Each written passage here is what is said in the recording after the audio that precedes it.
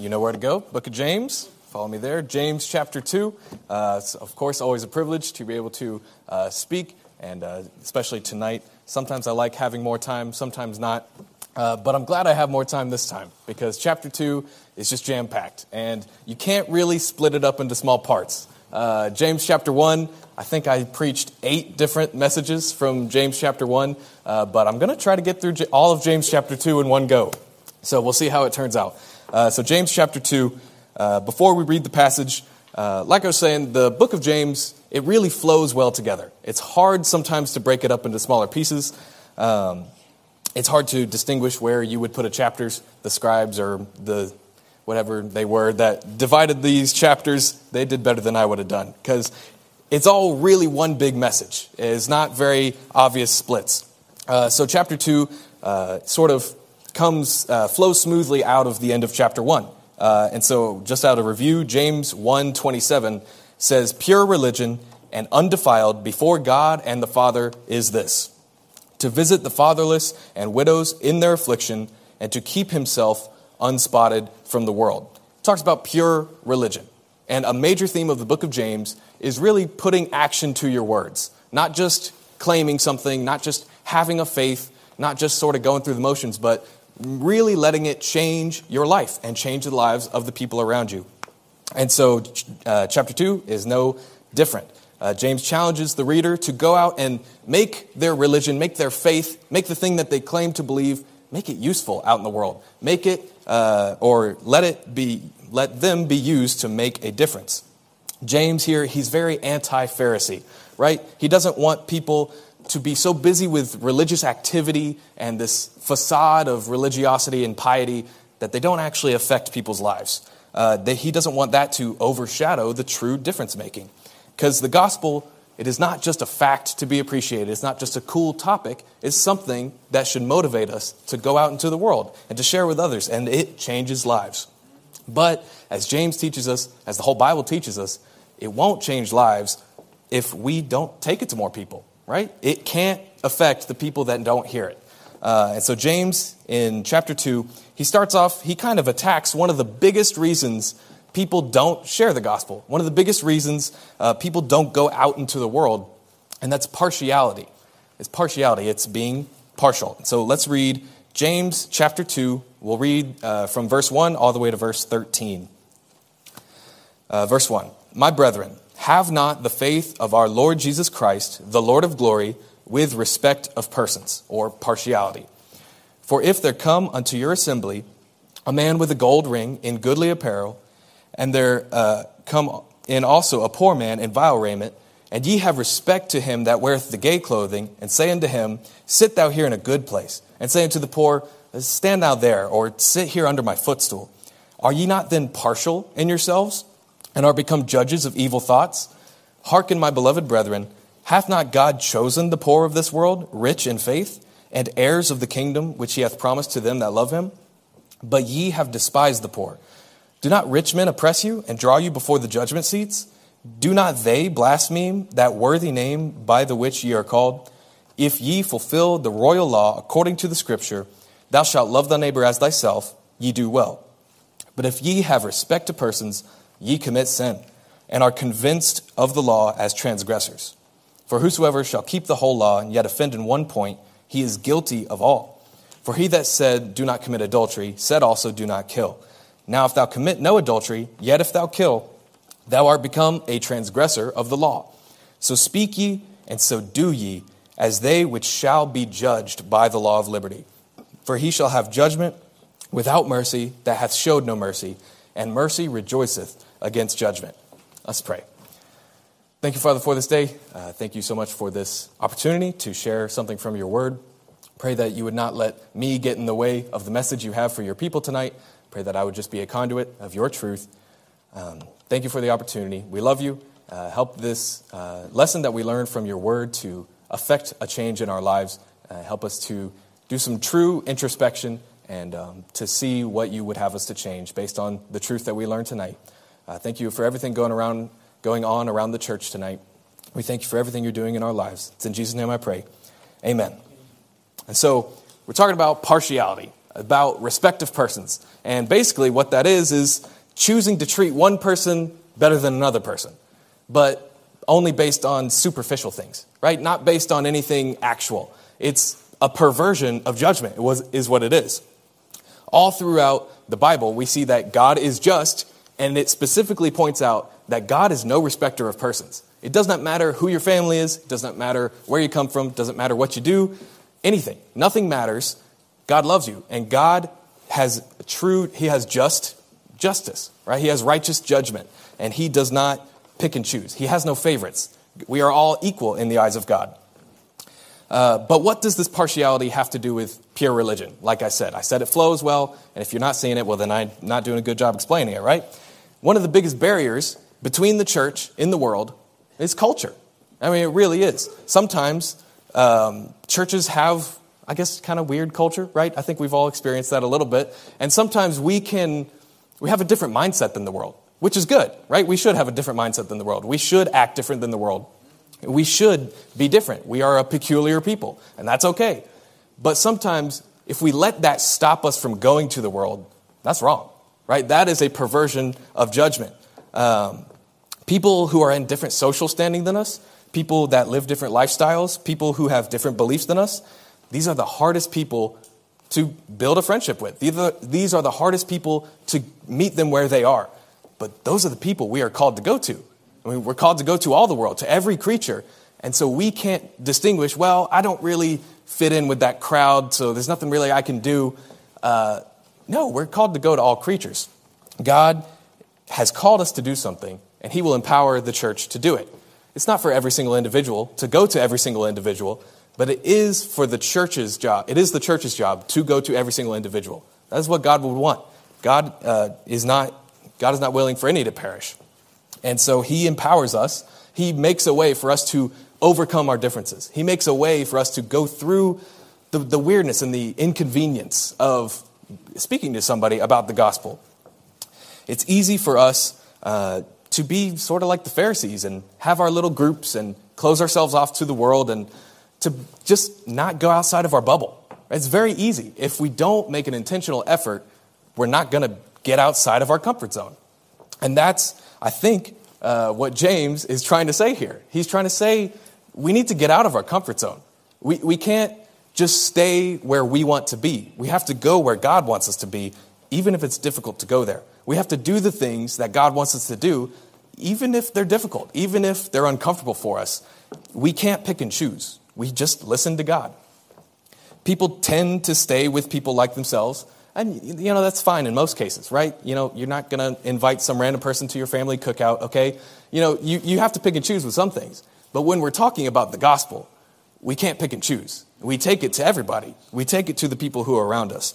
We are called, in the book of James, just in the last verse, we're called to the fatherless and the widows. We're called to the ones who need the most help, to the ones who are lost and without hope. And why are we called to these people? Let's look at that in the first place. Why at all do we need to go to these people? Well, look at James chapter 2, verse 1. It says, "My brethren, have not the faith of our Lord Jesus Christ with respect of persons." James says, look, this isn't your faith. You don't own it, right? You're not the one who gets to choose what's right and wrong. This is the faith of Jesus. This is faith in Jesus. And look at the life of Jesus. Who did he go to? Who did he hang out with? He was known as the friend of sinners. He would be ridiculed by the religious crowd for eating with the untouchables, for eating with the people that, well, you're not supposed to do that. That's weird. You're not supposed to cross that border. There's a line there, right? Jesus was known for crossing the line. Jesus was known for going to the people who no one else would go to. He was not partial. He knew what people needed, and he gave it to them. This is the faith of Jesus. He's the one who ate with the publicans and sinners. And he really just didn't care about the opinion of the publicans or of the Pharisees, because their opinion didn't matter to him, right? He knew what was right, and so he acted on it. And so how can we claim to follow and obey that same Jesus if we're letting ourselves not go to those people, if we're not getting out of our comfort zone when it comes to evangelism, when it comes to discipleship? Naturally, we want to be with the people with whom we are comfortable, with people who are like us, with people who are nice to us, and for people who can do stuff for us, right? That's who we want to be around. That's just naturally. So how do we break out of our normal habitual ways, right? Because that's how we are. Humans, we just want to be with people like us. That's our natural way. So how do we break out of that? Obviously, if God tells us to, he's going to empower us to do that. He's not just going to leave us without a way. He's not going to give us a command that's impossible for us to follow, right? And so first of all, the gospel changes our value system. The gospel changes what we value. To the world, riches, influence, power, authority, those are the valuable things, right? But not to God, right? Because he has all authority. He doesn't need to try to gain influence with anybody else because he has all of it. If he wants to just claim all of it, he could. And in the end, in eternity, he will have all of it, for sure, in everybody's hearts. Every knee will bow and every tongue will confess that Jesus Christ is Lord. And so he doesn't care about the religious crowd. He's not trying to be some popular teacher on earth. He wasn't. He changes our value system. If we look at verse number 4, James 2:4, it says, "Are ye not then partial in yourselves and are become judges of evil thoughts?" That's a pretty powerful statement, right? Evil thoughts. If we judge people based on anything that God wouldn't judge them by, that is an evil thought. That's not just, oh, well, it's not the best. Oh, okay, well, maybe I should do better. No, it's an evil thought. And it's something that we have to purge from our hearts and minds. It's something that through the Bible we need to grow in. It's an area of life that we need to grow in. All throughout the Bible we see God is no respecter of persons. And what if God treated people differently? What if God only saved those who were born into a certain family? I mean, what if God only saved those who dressed a certain way? What if God only saved certain people based on based on something that they couldn't control? He would be evil, would he not? If God only chose certain people. And so in the same way, when we treat somebody with less respect or dignity, we're judging them based on evil reasoning. And why do we even do that? That doesn't even make sense if you read the Bible. Well, it's just we seek to get something out of it. At least in this illustration that James gives, obviously this church that the rich man and the poor man went to at the same time, they were trying to get something out of the rich man, were they not? Maybe they didn't think, oh, there's a rich guy, I'm going to see if I can be nice to him and get something out of him. Maybe they didn't plan it. Maybe they didn't have malicious intent, but they still were judges of evil thoughts. You see, in our culture, since it's so natural to be biased, since it's so natural to be partial, it's just kind of ingrained in culture, right? It's just ingrained in society that you just treat the rich person better. If somebody can give you something, you treat them better. And that's our natural way of thinking. And so we may not be intentionally being partial, but we need to intentionally not be partial, if that makes sense, right? We have to realize, okay, this is a situation where I'm choosing to prefer one person over the other, and I need to fix that. It's a heart check that we need to do. And I think we just don't do it sometimes. I think sometimes we just dismiss it as, oh, well, someone else will do that. Well, it's fine. I should do better, but we don't really take this sin as seriously as other sins. It's kind of one of those on our list of like, well, it's not that bad. And we would never admit that we have that list, but in our mind, we all have that list, right? Maybe it's not the highest priority sin to take care of or something. No, that's not how sin works, right? We'll see that more later. But we shouldn't try to be getting things out of people because the things that we can get from a person aren't valuable to us anymore. Amen. If we understand eternity, anything on this world just isn't that valuable anymore. And so we should treat people based on that fact, and we should act as if that is true. When we see people how the world sees them, that's evil. We're thinking evil thoughts. But when we see people how God sees them, well, that's when we're impartial. And it's only then that we treat all people equally. Excuse me. And so we see, first of all, the gospel changes our whole value system. That's how we can break out of the partiality. That's how we can stop treating people differently, even if it's subconscious, is that we should have changed values. And B, we see just from the teachings of Jesus, he flipped everything on its head, right? He taught something that this sinful world just cannot understand. He completely changed everything. If we claim to follow Jesus, then we should know that these earthly riches, they're ultimately worthless, right? Our life here is just temporary, and that comfort on earth, it really just amounts to nothing. But when we are discerning how to serve those inside and outside of the church, status and influence, potential for gain, these should not be factors for us when we're discerning who we should serve and how we should serve. Christ did not seek his own comfort. You can read a story from Matthew chapter 8 until the end of 9, and it's just story after story after story of Jesus. He's traveling, he's teaching, he's doing miracles, believe he feeds the 5,000. He does all these things in a row, and that's all in the span of a few days. It never says, and Jesus got to sleep, and Jesus got to take a nap, and Jesus got to do this. But what it does say, it says, and Jesus saw the multitudes, and he was moved with compassion. Right? Jesus, he wasn't in it for himself. He wasn't in it for any gain that he could get. He already had everything. In the same way, we're co-heirs with Christ. We already have everything we need. God has provided it. We just have to take the opportunities that are in front of us and not think, maybe not this time. Maybe not this. When we choose, we can be partial towards ourselves. Right? Partial, we choose ourselves over other people. That's also partiality. So Jesus, if we want to follow this Jesus, well then God provides comfort. Right? God provides everything we need. God gives us the rest that we need. So if we're following him, we're going to have everything we need. And so we shouldn't try to change our own plans based on what we think is right and wrong. No, we just follow God. He's going to provide. Like Jesus did, he just went and he went and he went. And I think any person in here would be exhausted after all the things he did in a row. But he did it because he had compassion for the sinners, for the lost people, for not the Pharisees. Right? The Pharisees probably stayed one day and then they left and went home to their nice houses and got a nice nap in their nice comfy couch or something. But Jesus, he didn't do that. He didn't have a place to lay his head. Right? Foxes have holes and birds have nests, but the Son of Man has no place to sleep. Jesus, he didn't seek his own comfort. He went to those that needed a comforter. And Christ did not seek to have a great name or influence. In fact, many times he told people, hey, I know I did this miracle, but don't tell anybody about it, okay? It's not time for me to be famous yet, right? It's not time yet. Just go on your way, go see the priests, to the lepers, and just don't tell anybody about this on your way. And obviously everybody always went and told everybody, because if you were miraculously healed, obviously you'd go tell some people. But Jesus, he didn't care about these earthly things. He just did what he knew he needed to do. He did what God laid out in front of him. He did the things, he took the opportunities that he had, and he wasn't partial with them. When he saw a crowd that needed healing, he went and healed them. And in the same way, God has blessed us with gifts and abilities and talents. We are a part of the body of Christ, right?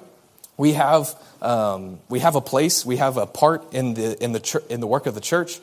And so when God provides an opportunity, we have to take it. We can't be partial. We can't decide based on our own judgment. We have to take the opportunities that God clearly lays in front of us.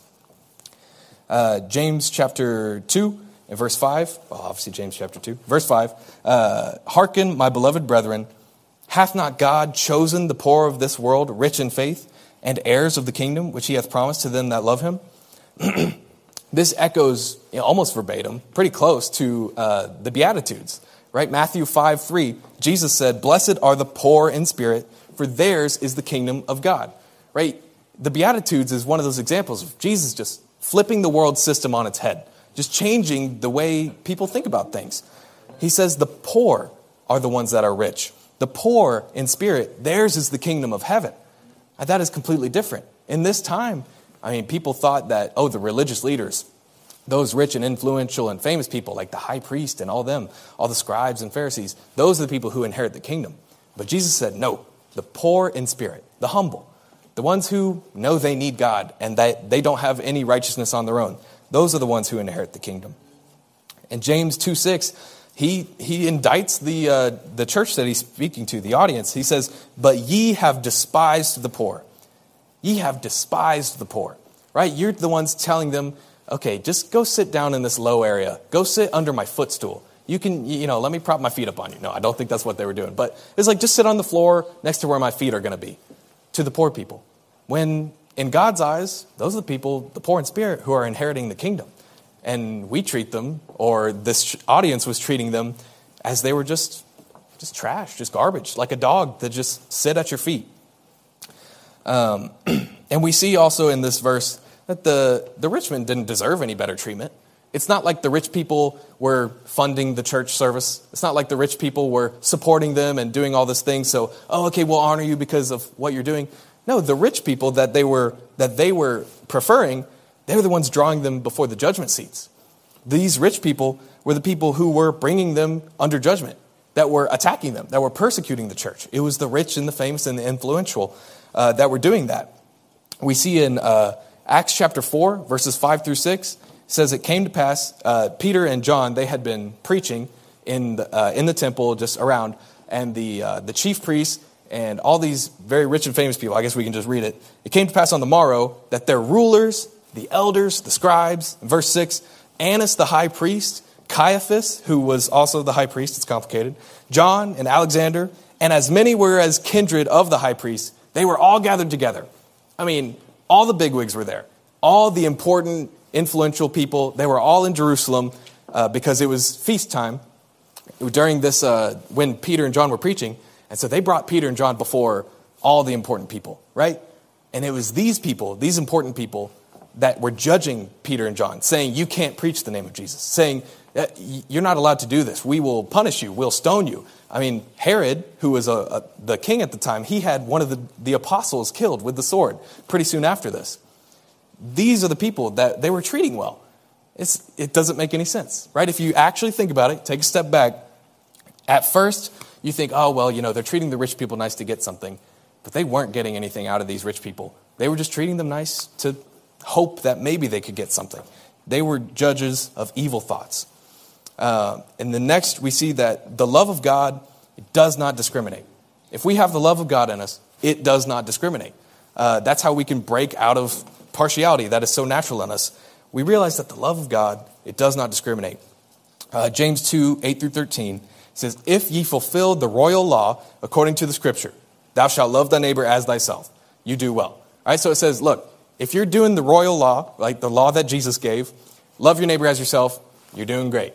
Good job. But if ye have respect of persons, ye commit sin, and are convinced or convicted of the law as transgressors. He says, if you love people, if you love your neighbor, good job, you're doing good. But if you have any partiality, you're wrong. You're guilty. The law says you're guilty. He's not letting people dismiss partiality. He's not letting people say, well, I love Jesus, I'm a follower of God, but I just can't. I just can't go to that person because this reason or that reason. I can't do this. I can't step out of my comfort zone because this or that. Yes, you can. You really can. You have the Holy Spirit in you. You have the Word of God. We have every tool we need to step out by faith and, ask that neighbor, hey, do you want to study the Bible sometime? Ask that neighbor, how are you doing? And start a conversation and get to spiritual things. It is very awkward. It is so difficult. I'm trying to learn how to do it better, right? To just start the awkward conversation. Talk about God, right? Talk about the Bible. Talk about Jesus. If you get to it and they let you talk about it, they're going to love it, right? If they actually take the time to understand who Jesus is and what he did, it's going to change their lives. But we have to take the step. We have to get out of our comfort zone, and we just have to say it. We have to ask them, do you want to study the Bible with me? You may never speak to that person ever again because you said that, and you may lose a friend, right? But you did what you have to do. Like, you took the opportunity that was in front of you, and you showed love to that person. One of the most convicting things is to think about, if you really love somebody, the best thing you can do is share the gospel with them. If you love somebody, that is the best thing. Like, giving them a chance to hear the words of eternal life, that is the best thing you can do. And so if you hold that back, you're not acting in love. And the love of God does not discriminate. James, he just really pulls out of the stops here. He says, if you have any excuse, it doesn't work. If you're using partiality, you're guilty. And that's a heart problem that we all have to overcome. And it's one of the most deeply ingrained things in our heart and mind is just, I want to be comfortable. I don't want to step out. I want to be with me, myself, and I, and that's it. I'm especially like that. If I could just be the only person, that'd be great. I don't want to speak to other people. But we all have to push ourselves, right?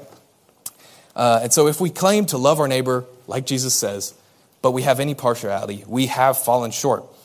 And maybe here's the point where you could say, well, okay, you're saying there's no excuse. Well, I'm not saying. The Bible is saying we have no excuse. If we're partial at all, we're guilty. well, what is love, right? We can be like the scribe in the story of the Good Samaritan. Jesus was saying, love your neighbor as yourself. And the scribe was like, well, who is my neighbor, right? We can try to add a caveat and figure out, well, let's go by the Bible definition of what is love. How is love lived out? And 1 Corinthians 13 says it pretty clearly. We could have all the best gifts, but if we don't do it out of love, it's useless. We could have the gift of prophecy and understand all mysteries and all knowledge. But if you don't have love, it's just like a sounding noise, right? It's useless noise. And if we give all of our things away to the poor, if we give it all, and we give our body to be burned, and have not love, it profiteth nothing, right? Charity suffereth long, it's kind, it envieth not. Charity vaunteth not itself, it's not puffed up. It doth not behave itself unseemly, seeketh not her own, is not easily provoked, thinketh no evil, rejoiceth not in iniquity, but rejoiceth in the truth, beareth all things, believeth all things, hopeth all things, endureth all things. That is the love of God. That is perfect love. And remember, this is the standard that we try to emulate. This is the perfect standard that we try to live up to. And remember what the use of the book of James is, and really the use of the whole Bible is, it gives us hard sayings. It gives us things that are very difficult to do.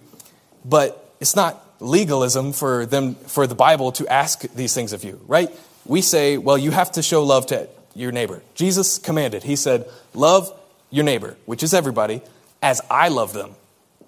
Jesus died for all of them. So are you saying, well, do I have to die for everybody? I mean, I don't understand here. Jesus is the standard. We do our best to live up to that standard. Obviously, we're going to fail. Obviously, we are going to show partiality. We're sinners. We're not perfect.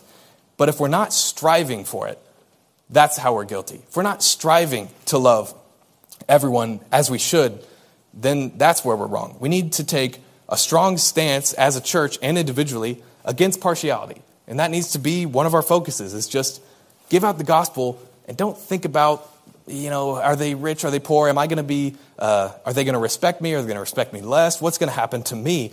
Don't think about yourself. Think about them. That's love. Excuse me.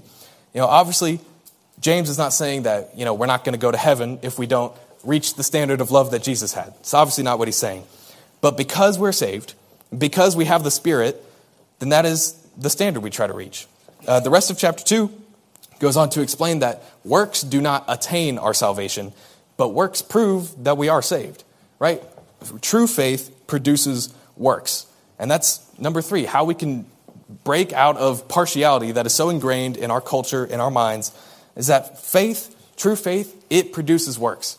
True faith, we grow. If we have true faith and we live it out, we will grow. James 2:14 says, what doth it profit, my brethren, though a man say he have faith and have not works? Can faith save him? Now that phrase, we always, can faith save him? Well, yeah, obviously we know faith can save him. But it's saying, what does it profit if he doesn't have works? What does it profit? It's not talking about salvation. This book is written to a church. This book is written to saved people. He's not giving a lesson on soteriology, the doctrine of salvation. No, he's giving a lesson on, if you're a Christian, act like it. If you're a follower of Christ, act like it. If you say you have faith, but you don't work it out in your life, then who are you helping in life?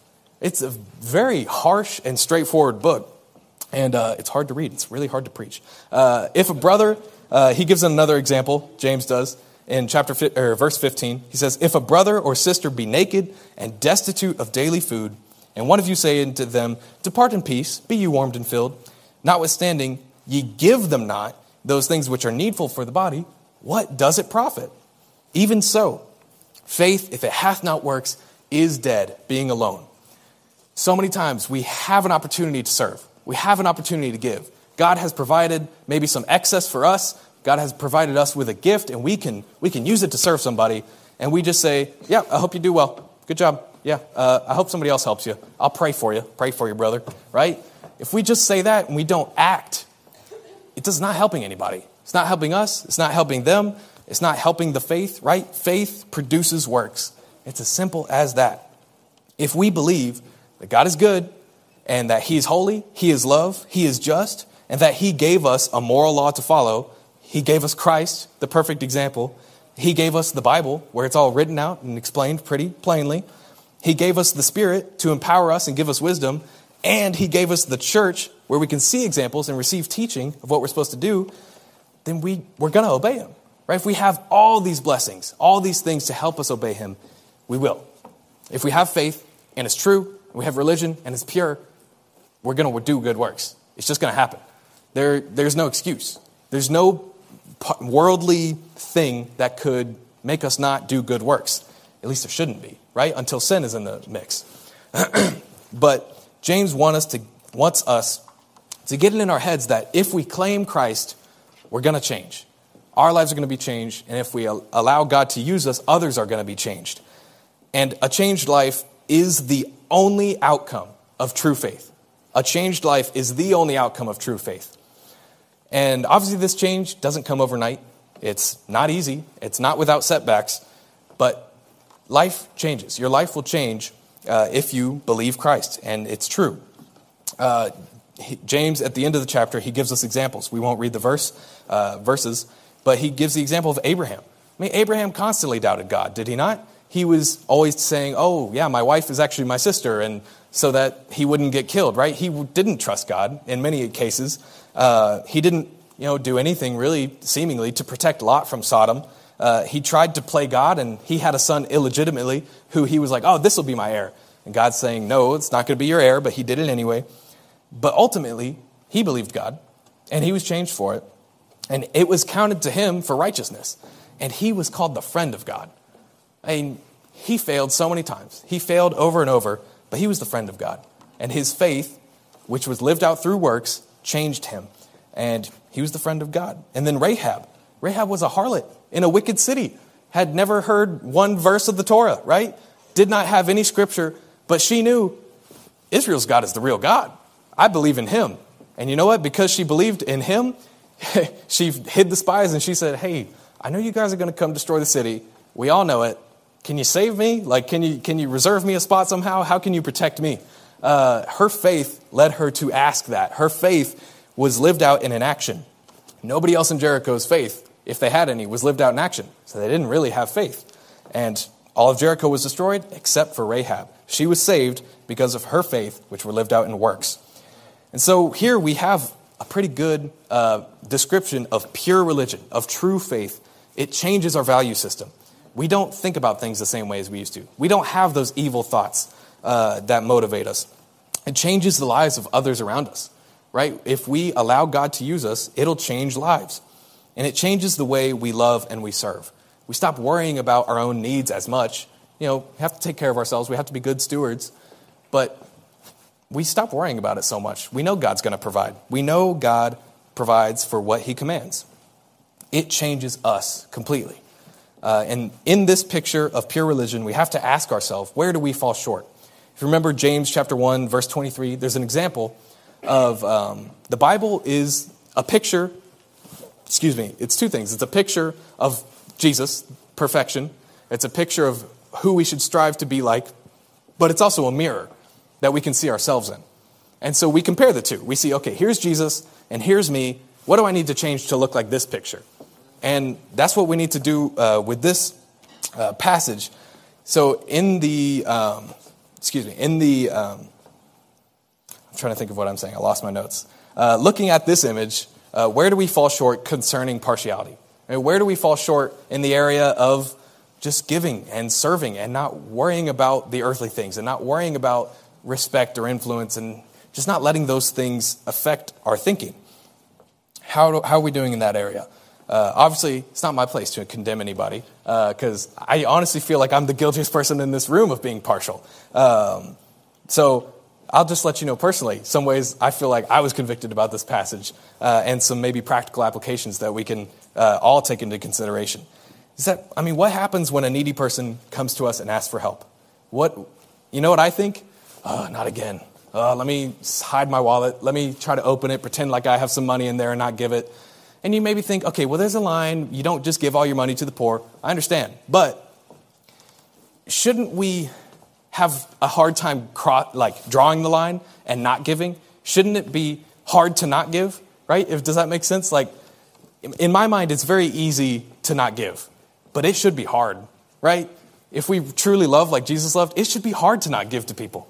It should be. But for me, it's really hard to give. And what happens when, maybe a kid that comes on the van is just making a mess of the place? You know what I think? Man, I took a long time to set up that room, and now all the chairs are on the floor. And now this is happening, and then I feel like the church is about to burn down and something crazy is about to happen. That's what I think. But shouldn't we think, this kid is in church. This kid is faithfully coming to church. Sometimes he comes more faithfully than me, right? No. But, there is a soul who has no good influences in his life, and now he's in church. And his life is going to be changed if we keep loving him. His life is going to be changed if he stays open to the gospel. That is incredible. His whole family could be changed, right? That is incredible. And so I think one way we can sort of get partiality out of our minds is just realize we just stop valuing the wrong things, right? We need to stop being judges of evil thoughts. The purpose of like a church facility is not to look nice. It's to serve the church, right? It's to grow people. It's to help people. It's to give. So if we turn away people, where are they going to go? Maybe they'll go to another church. That'd be good.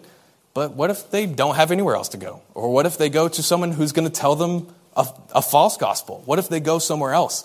We have the truth. We should have open arms and open doors to give it away. We are God's haven of rest on earth. We represent Jesus. We have to love. How are we doing in the idea of religious status? There's an idea that sometimes people think there's some sort of spiritual hierarchy. And I understand some people have more wisdom than others. Some people have more experience. That's obvious. But 1 Corinthians 4:7 says, "For who maketh thee to differ from another? What hast thou that you didn't receive? What do you have that you did in yourself?" Basically. Now, if thou didst receive it, why do you glory as if you hadst not received it? I always think we make fun of some young people, not anyone specifically, but generally, young person with a really nice car, they probably didn't buy it, right? We say that's daddy's money. And they try to boast about their nice car, and it's like, dude, you didn't buy that. You didn't earn that. You can't boast about this nice car you have because you didn't buy it. It's not yours. It's your dad's. The title's probably in his name, and you don't even pay insurance on it, right? So, we do that with gifts, though. It's not ours. It's our Father's. It's our Father's gift, and He's just letting us use it. And so there's no such thing as religious hierarchy. There's no this spiritual hierarchy. And that cripples the church, thinking that there is. Because I read an article, or I saw a stat from an article at least. It says 37% of Christians who are not engaged in any sort of discipleship, they think they're not qualified or not good enough to be discipled or to disciple somebody. 37% of people who are not involved in discipleship, it's because they think they're not good enough for it. They think that, especially not good enough to teach. That's just not true, because it's not about us. It's about the Bible. It's about the truth. God's word is powerful. We don't have to be. We have to overcome this idea that, I can't. I'll be made fun of. I can't do this. I don't know how to. That's okay. That's why we have the Holy Spirit. That's why we have the Bible. That's why we have the church to help us. We have to overcome the lies of the devil that say we aren't good enough to share the gospel with somebody or start a Bible study with a friend. Take steps. And again, it's not growth overnight, but we can all learn, we can all grow, and we can all do better in these areas. And so if we are living out the love of Christ towards everybody, ponder in your heart and ask God to reveal to you, as I try to, at the same time as you do, the ways in which we lack. Because trust me, we lack in this area, right? We don't love perfectly. We are partial. And so we can all ask God, Lord, show me where I need to change. Lord, show me how I can grow. Show me through your word what needs to change in my life. And so with head bowed and eyes closed, as the musicians come and play the music, let's pray and ask God to show us those things. Where in my life do I need to change? Show me the partiality that is just baked into my personality, baked into this society, baked into my culture, and purge it out. Lord, show me the sin and purge it out of me. Pray that He would give you the wisdom to change and clearly provide a path for change and provide a person to help and provide anything you need that's stopping you from changing. Pray for ways that we can improve as a church. Pray for ways that we can improve individually.